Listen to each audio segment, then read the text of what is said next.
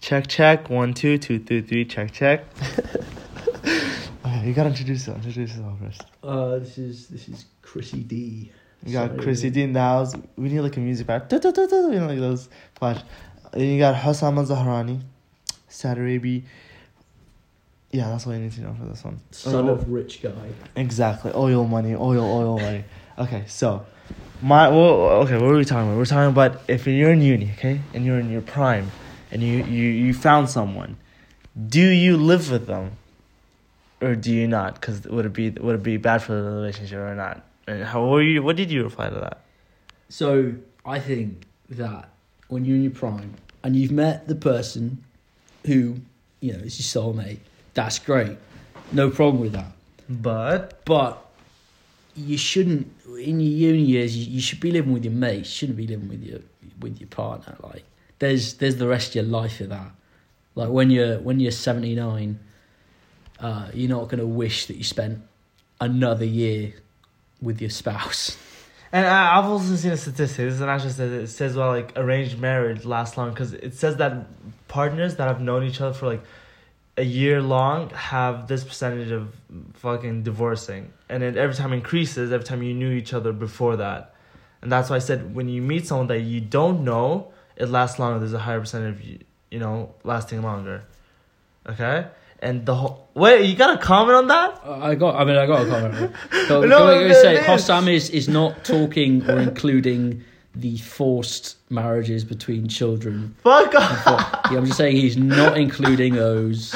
Obviously, I check those out. I'm not talking about those ones. No, but those don't last long because you don't have anything to do. And so the fact you're saying that if you live with someone you think you're going to marry, and you spend all that time together, it might decrease the chance of marriage. Well, it's just like I consider myself quite optimistic with romance stuff, but like wait, let's tell them where this started from. This fucking started from me saying that I went on a first date. It went amazing. You don't want to make this personal because she can't hear this then. Yeah. Okay, so a friend of mine went on a date and went amazing, and he was telling his mate about it, but his mate got scared that I might leave him.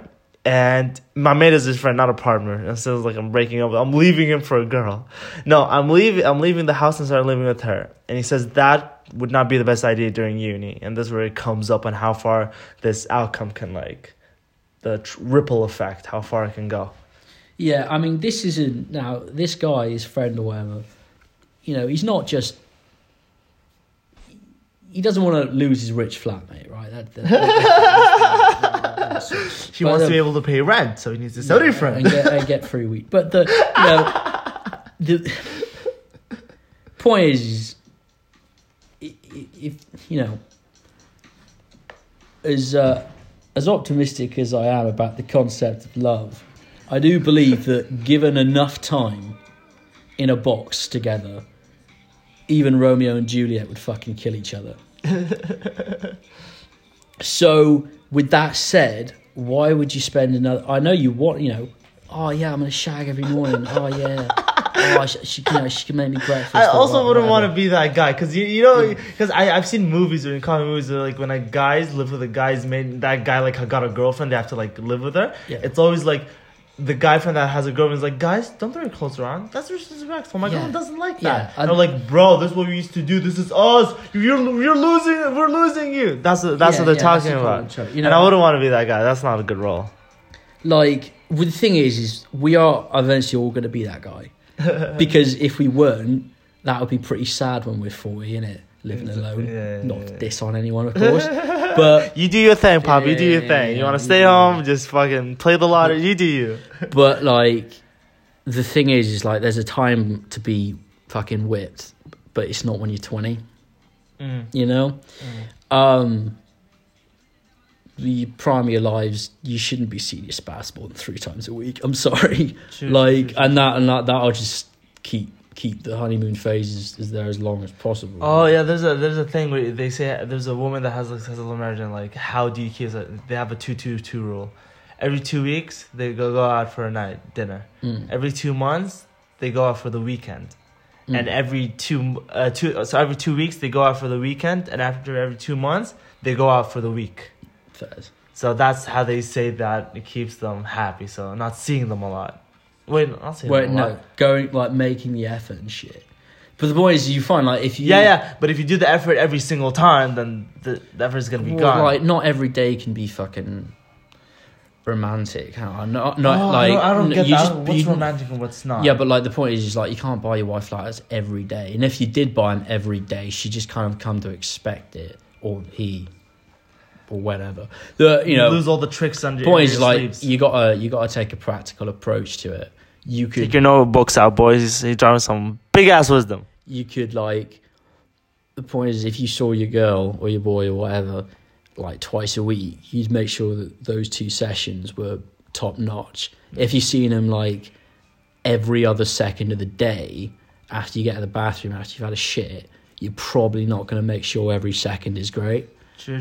Oh, shit. That is true. Now, obviously, that's not down on, like, marriage, because you kind of need to live together to, like, raise a family. Okay, tell me, was this romantic? Was this romantic last night? So, this is like... Again, do you want to... Your friend? Yeah, from my friend. His day, he told me, or I snooped, or whatever. I don't ask how I knew. And he brought a bottle of wine, because he just brought a bottle of wine, and... Well, here's the thing, we're uni students, there's no much romantic you could do. I just got a bottle of wine, we watched a movie, and they watched a movie, he watched a movie and did that. Can't get more romantic. Yeah, but, like, she was obviously, or she might have been, I don't know, I wasn't there, but I assume that she was wearing some good-looking,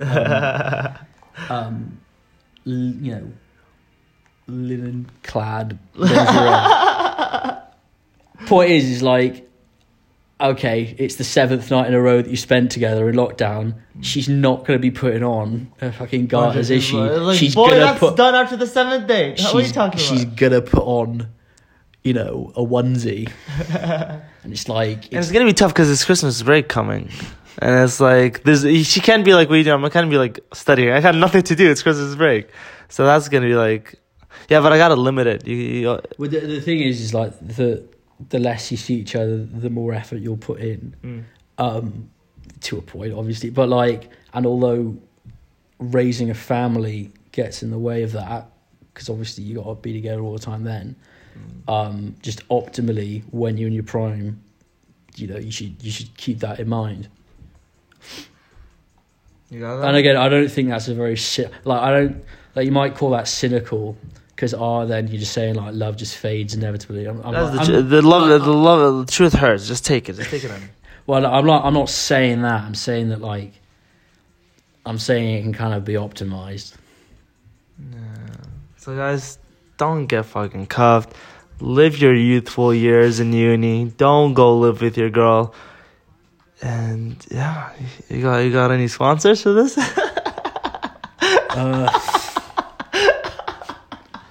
Sponsor Lounge. Alter Ego sponsor. Weatherspoons change. Pay me big money for that one. Kudo Footballs, Tops Pizza. Those are a big fucking sponsor. They're fucking give us the good shit. This is Chrissy D. Saturday Night Live. Sorry now.